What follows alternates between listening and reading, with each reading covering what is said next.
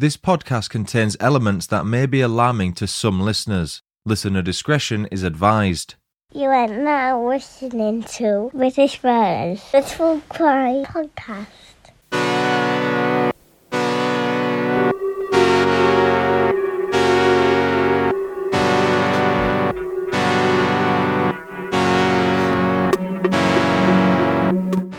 Hello everyone and welcome to British Murders, the podcast focusing exclusively on British murder cases and serial killers. I'm your host Stuart Blues and this is the 7th episode of Season 10. Before we get into it, let's break the ice. The show's first opening icebreaker segment is this. True facts that sound like bullshit. Did you know you can't breathe and swallow at the same time? You kind of can for a few seconds, but then you basically can't breathe and have to stop. Now it's time for the show's final opening icebreaker segment. Random quote of the day. Happiness in intelligent people is the rarest thing I know. Ernest Hemingway said that.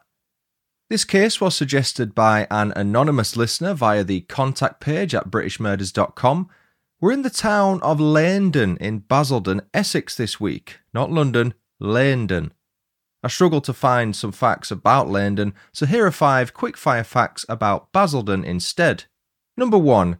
Since March 2010, Basildon has had a miniature famous white Hollywood sign that reads Basildon.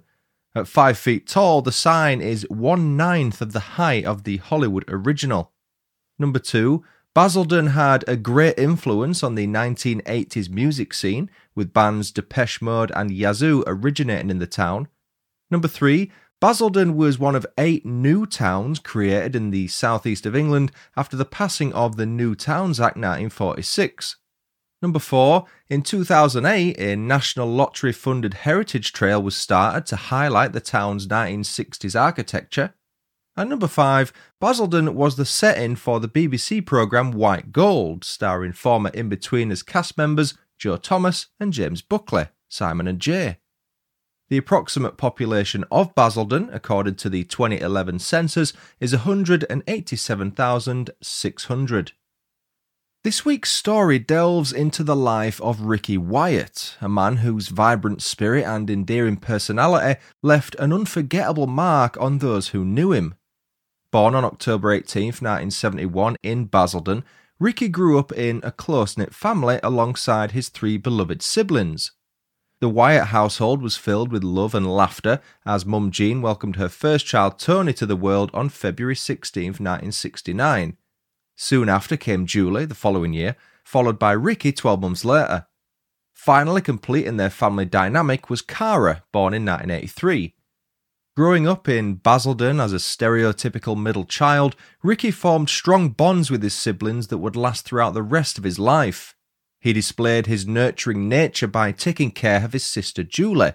He often took time out of his day to prepare tea for her, demonstrating an endearing sibling bond that many perhaps long for. He also ensured to spend quality time with his younger sister Cara.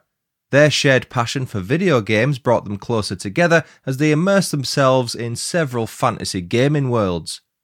From an early age, it was evident that Ricky possessed a mischievous spirit and infectious laughter that brought joy to everyone around him. The family home was brighter because of his presence. One memorable incident occurred when Ricky accidentally pierced his foot with a garden fork while diligently tending to his grandma's garden. Despite his pain, one can imagine Ricky making light of the situation, as he did with most things. He had a unique ability to get a laugh out of anything. Jean has described her youngest son as being a self-assured, carefree and bold young man. He embodied the essence of being a Jack the Lad. This title was earned through countless shenanigans that simultaneously frustrated and amused those fortunate enough to witness them. The ever-present twinkle in his eye made it almost impossible for anyone to stay mad at him for long. He had an uncanny ability to melt away any anger or frustration directed towards him. Ricky consistently went out of his way to help people during times of need. Anger and confrontation just wasn't his style. Friends and family often described him as someone who wouldn't hurt a fly, emphasising his peaceful approach to life. Knowing that makes the ending of his story just that more devastating. As with most people, Ricky's life wasn't perfect. For all his positive traits, the one thing that led to Ricky wasting his life, according to Jean, was his falling prey to the allure of drugs. They undoubtedly led to his downfall, with Jean saying, "I found it hard Ricky took drugs because I did not know anything about drugs and I was always worried about him." Heroin and crack cocaine became Ricky's regular companions, and a series of criminal convictions soon made matters worse. Those two Class A's are the most prevalent drugs sold in Essex, if you weren't aware. Essex police actually launched something called Operation Raptor in May 2014 in response to the town's snowballing drug and gang crisis. The reason for Basildon's current crisis is due to its location and transport links. It's extremely easy to get there from London by train as well as by road. The ease of access for gangs has made it prime drug-selling territory. The aim of Operation Raptor is to disrupt and dismantle gangs who travel to Essex planning on dealing drugs and causing violence. It's estimated that at least 30 gangs are operational in the Basildon area alone, and over 1,300 arrests were made within 2.5 years of the operation's launching. In excess of 172 grand in cash was seized during that period. In 2017, over 100 people were arrested for offences including drug possession and possession with intent to supply. The drugs in question were heroin, cocaine, crack cocaine, cannabis and amphetamines. Were those arrests effective? Have they stopped gang activity and drug activity in Basildon since? Of course, the answer is no. As recently as 2019, 5 men were arrested for dealing crack cocaine and cannabis on the streets of Basildon. The London-based gang was known as the Honeypot Boys and received a combined sentence of 19 years and 9 months for various charges including conspiracy to supply Class A and Class B drugs. I urge you to go back and listen to my interview episode with former undercover drugs operative Neil Woods from a few weeks ago if you haven't already. It will open your eyes to how futile the supposed war on drugs in the UK really is. The issue is that young teenagers, typically boys, find themselves lured into the clutches of gangs, enticed by the appeal of quick riches and a sense of belonging. They can make a minimum of £1,000 a day selling drugs, a far cry from the £83.36 you'd get working an 8-hour day on the UK's national minimum wage, that's £10.42 an hour. To make it worse, those stats are for people 23 years old and above. For 16 to 17-year-olds, the sort of typical age you see in these gangs, you're talking £5.28 an hour, £42.24 a day. I certainly don't agree with them doing what they do, but it doesn't take much reasoning to understand why they do it. Let's bring Ricky back into the story now. Among his most cherished roles was that of a father. He first met Zena Pithers when he was 15 and she was 12. Logically, they probably met at school. As they grew older, their connection as friends deepened to the point where they began a romantic relationship.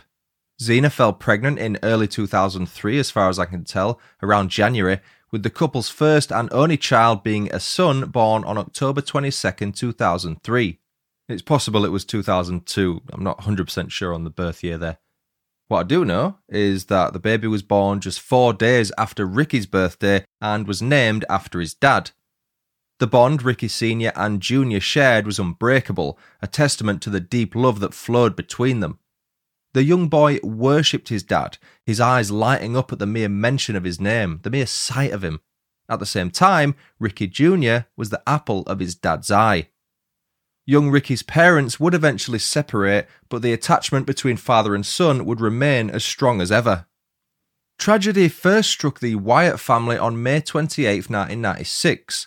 On that fateful Tuesday, Jean and the children were informed that Tony, the eldest child whom the rest of the kids looked up to, had sadly taken his own life. The details of what led to such a devastating event are not known, and I won't be speculating, but it for sure knocked Jean and the kids for 6. Tony was just 27 years old. As we move into the main timeline of our story, September 2006, Ricky was living in Royal Court, Leyden. It was a fairly recent move, as he'd previously been living with a friend of his called Kathryn Taylor at her house in Gaywood, an area in the heart of Basildon. 32-year-old Taylor was an unemployed mum of 3 who has openly admitted to having her own struggles with addiction, especially with heroin and crack. Her prevalence for those particular narcotics could cost her up to £130 a day.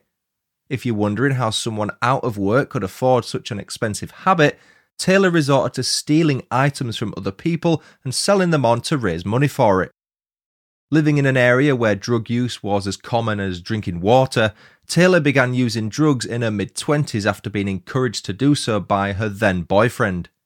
Things simply spiralled out of control from there.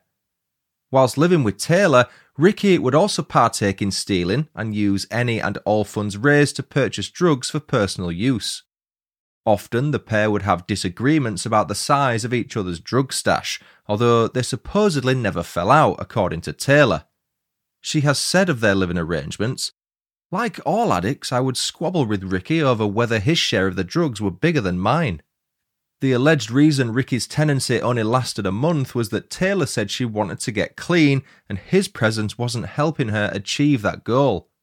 Soon after kicking Ricky out, a new man moved in with Taylor, 29-year-old Matthew Bolton of Elderland, another area of Basildon.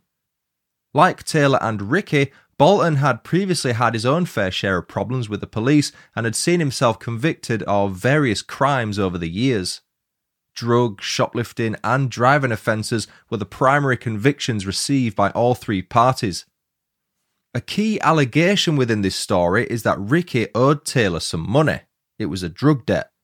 Most sources available quote that as being for the token sum of £5, but Taylor insists Ricky owed her £15. She said, "I am sure lots of people owe me money or a smoke. It's not like I go hunting for money. If I woke up one morning and I was in trouble, I'd get it off my mum or my sister." The money owed was thought to have been the motive for the events I'm about to describe, but they have since been dismissed and remain nothing more than a rumour. If you'd like to remember that as I go through the remainder of the story, you can let me know at the end what you think about that as the main motive. On September 1st, Taylor and Bolton started the day by stealing as many items as possible to raise cash to buy drugs. A successful series of thefts led to the pair acquiring a stash of Class A's and around £25 in cash as a little bonus surplus. One of the drugs Taylor had acquired was Valium, or diazepam, which works by increasing the levels of a calming chemical in your brain called gamma-aminobutyric acid, GABA. I'm definitely saying that wrong. She claims to have called Ricky twice that day to let him know what drugs she had to sell, knowing that his eyebrows would likely be raised at the prospect of acquiring some Valleys. Taylor's story goes that she arranged to meet Ricky at 3:30 that afternoon and complete the deal at one of their mates' houses. Ricky was also going to repay the outstanding debt he owed her, according to Taylor. A crucial point to note is that Taylor remains adamant that she didn't once raise her voice to Ricky during those 2 phone calls and had denied threatening him in any way. The story will continue after these quick messages. And now, back to the story. You've heard Kathryn's version of events now, but what actually happened? That afternoon, Ricky was chilling with some of his mates when his phone rang. It was Taylor. One of the friends Ricky was with was 72-year-old Layla Wyatt, who recalled how shaken up Ricky was once the call had ended. Taylor had threatened to rip Ricky's head off if he didn't repay the debt he owed her, and he was worried that she would follow through on that promise. Layla was asked if she could spot Ricky a £5 to cover what was owed, and duly agreed to help her friend out in his time of need. The second call came soon after the first, with Ricky advising he now had what Taylor was after and an immediate meet was organised. A car park outside a block of flats in Little Lullaway, Leyden, was chosen as the spot for the debt repayment to take place. The precise chain of events and what was discussed is unknown, but within a few minutes of arriving at the car park and being confronted by Taylor and Bolton, Ricky was subjected to a series of shouts which were heard by several nearby residents. Peering out of their windows, witnesses at the block of flats spotted a woman, who was flanked by a man, hurling abuse and spitting obscenities at another man. Taylor was said to have been snarling like a dog before attacking its prey. Pushing Ricky in the chest and bending him backwards over the bonnet of a white car whilst grabbing his top, Taylor proceeded to strike him in the head before withdrawing a knife and stabbing him in the chest or possibly the stomach. She held him by the throat as she did so and shouted, "Die!" whilst Bolton restrained him by tightly holding one of his arms. Taylor then stood over a heavily bleeding Ricky and pointed the knife at him before quickly fleeing to a nearby blue Ford Fiesta and speeding away from the scene.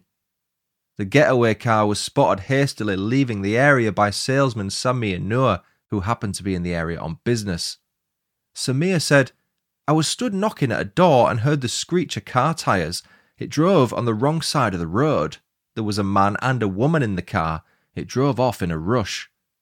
His testimony would later not be relied on in court, however, after he failed to identify Taylor from a police identity parade. Meanwhile, back where Ricky had received the phone calls, Layla was patiently waiting for her friend to return when she suddenly heard an abundance of sirens close by. As she swiftly approached where the commotion was coming from, she spotted an ambulance heading towards the nearest hospital. She had no idea at that point that her friend was dying inside of it. Another witness at the flats was 32-year-old Tony Ashton, who recalled hearing some noise outside in the car park and peered out of his kitchen window to investigate further. Taylor was heard by Tony shouting, "You owe me money. I want it. I want the money." Ricky replied, "I haven't got it. I haven't got it." Based on my findings, it appears as though Layla lent Ricky a $5, because that's either all he thought he owed Taylor, or that's all Layla was able to offer. As we've established, Taylor said Ricky owed her £15, so perhaps that £10 shortfall is what caused her aggression to spiral out of control. Then again, Ricky was also heard screaming, "It wasn't me, I didn't do it," which brings the debt motive into question. After hearing Ricky shout, "She stabbed me, help!" Tony made his way to the car park and found him lying on the ground, covered in blood. Others joined Tony as they attempted to help Ricky as best they could, whilst also phoning the emergency services. Tony said, "Someone called the ambulance. Over the phone, they asked my friend Lisa to resuscitate him. He died while she was trying to stop the blood. She was looking for a pulse on his neck. He breathed out. She put a hand on his chest and it stopped there and then. He didn't die at the hospital. I watched him die." Frustrated at the operator's abundance of questions and how long it took the ambulance to arrive, 20 minutes according to him, Tony has been traumatised by witnessing Ricky's death. An ambulance spokesperson has since claimed that Tony's perception of how long it took the emergency services to arrive may have been affected by the stress of the situation. In a statement, the spokesperson said, "Crews were on the scene within 7 minutes of the call and the patient was at Basildon Hospital within 32 minutes. Crews worked on the patient because they felt there was a chance of saving his life despite his very serious injuries. By the time Ricky arrived at Basildon Hospital, he had succumbed to his life-threatening injuries and was pronounced dead on arrival." With just over a month until his 35th birthday, the father of one's cause of death was confirmed by a subsequent post-mortem has been caused by a single stab wound. Quickly securing the scene and speaking to the witnesses mentioned a moment ago, a picture of what had gone on quickly emerged to the detectives. Soon enough, Taylor and Bolton were arrested, as was a third party, another male, but he seems to have been released shortly after and doesn't appear to have been involved. Zena, Ricky's ex-partner and mum to his son, only learned of his death after receiving a text message from someone who informed her of what had happened. I can't imagine how shocking and heartbreaking that must have been. In the space of 4 weeks in August and September of that year, the murder of 4 men occurred in Basildon. First, 32-year-old Simon Goddard was murdered on August 27th after being punched, kicked, stamped on and beaten with bricks and concrete slabs. Ricky was then killed on September 1st, with 41-year-old Clifton Robinson murdered 2 weeks later after being stabbed multiple times. Finally, 30-year-old Jay Clark was stabbed to death on September 22nd and died in hospital the following day on what was his son's 2nd birthday.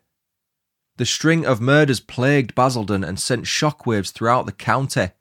Drug prevalence and gangs being everywhere was one thing, but multiple murders within a month?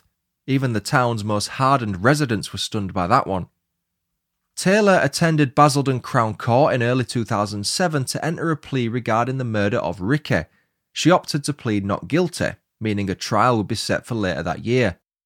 Bolton was recalled to Basildon Police Station on February 7th to answer his bail before being rebailed subject to further police investigations. 2 months later, he pleaded not guilty to his charges of assisting an offender and stealing a car. By the time the trial came around that autumn, both parties continued to deny any wrongdoing. The trial at Basildon Crown Court was overseen by Judge Clegg and lasted 5 weeks before the jury finally retired to consider their verdicts. On September 5th, Taylor was found guilty of murdering Ricky Wyatt and reportedly sobbed as the verdict was read out. Judge Clegg handed her a life sentence with a minimum term of 16 years, whilst handing Bolton a 2.5-year sentence after he was found guilty of assisting an offender. In his closing statement, Judge Clegg said, "Sometime that afternoon, Taylor conceived the idea of luring Ricky Wyatt for the purposes of killing him. She killed him for some reason, a reason we will never know. I do not believe it was because of the debt, which could have been £5 or £15. It would appear she was accusing him of something, otherwise he wouldn't have said, 'It wasn't me, I didn't do it.'" After the sentencing, Ricky's mum Jean said, "I am glad justice has been done, but I am not gloating. My heart goes out to the defendants' families too. The verdict has given me closure and I can start to rebuild my family's life again." The most recent update in this case is from October 2008 when Taylor heard the outcome of her conviction appeal. Her attempt to have it overturned failed after 3 judges deemed her minimum sentence to be unarguable. Lord Justice Tolson, who considered the appeal with Mr. Justice Griffith Williams and Judge Michael Broderick, said, "This was a premeditated attack with a knife, with intent to kill, and there is nothing in our judgment arguably wrong in a minimum sentence of 16 years. And that was the story of the murder of Ricky Wyatt. I'd love to hear your thoughts on this case. If you're listening on Spotify, there's a section at the bottom of the episode where you can let me know your thoughts about it. I've got 5 new reviews to read out this week. Liam Graham left a 5-star review on BritishMurders.com. It reads, "Love Stuart's podcast. He goes into so much detail about each case he covers. Keep up the good work." Annie Northeast left a 5-star review on Apple Podcasts. It reads, "Great podcast, working my way through them, well narrated and very interesting." Pumpkin Spice All Things Nice left a 5-star review on Apple Podcasts. It reads, "Love the mixture of factual information and personal anecdotes to humanise the experience." I like it. "I like shorter episodes as some true crime podcast episodes end up being hours long and it's hard to stay engaged." Mega Kylie 1 left a 5-star review on Apple Podcasts. It reads, "Congratulations Stu, a fine podcast overflowing with facts and relevant anecdotes. Keep up the good work and don't go changing." I won't, Kylie, don't worry. And finally, Kat M, I think you're one of my new Patreon members, or one of my newer ones, left a 5-star review on BritishMurders.com. It reads, "This is the only podcast I listen to, loving the accent, content and episode length." Thank you Liam, Annie, Pumpkin Spice, All Things Nice, Mega Kylie 1 and Kat for leaving the show such lovely reviews. If you'd like to leave a review of the show and have it read on a future episode, you can do so on iTunes, Facebook, Podchaser or at BritishMurders.com. Please continue leaving star ratings on Spotify, I really appreciate that. If you'd like to support the show on Patreon or donate on a one-off basis via Buy Me a Coffee, you can find the links for each on my website. Thank you, hello and welcome to my latest Patreon members Claire McRae, Mark Davis, Kathryn Marshall, that's probably you Kat M, and Amanda Martin. Please continue emailing case suggestions to britishmurderspodcast@gmail.com or message me via social media. You'll not only get the episode covered, but you'll also get a cheeky shout out. Unless you want to remain anonymous, just let me know. But that's it for this episode. I've been Stuart Blues, this has been British Murders. Thanks so much for listening. Until next time, cheerio.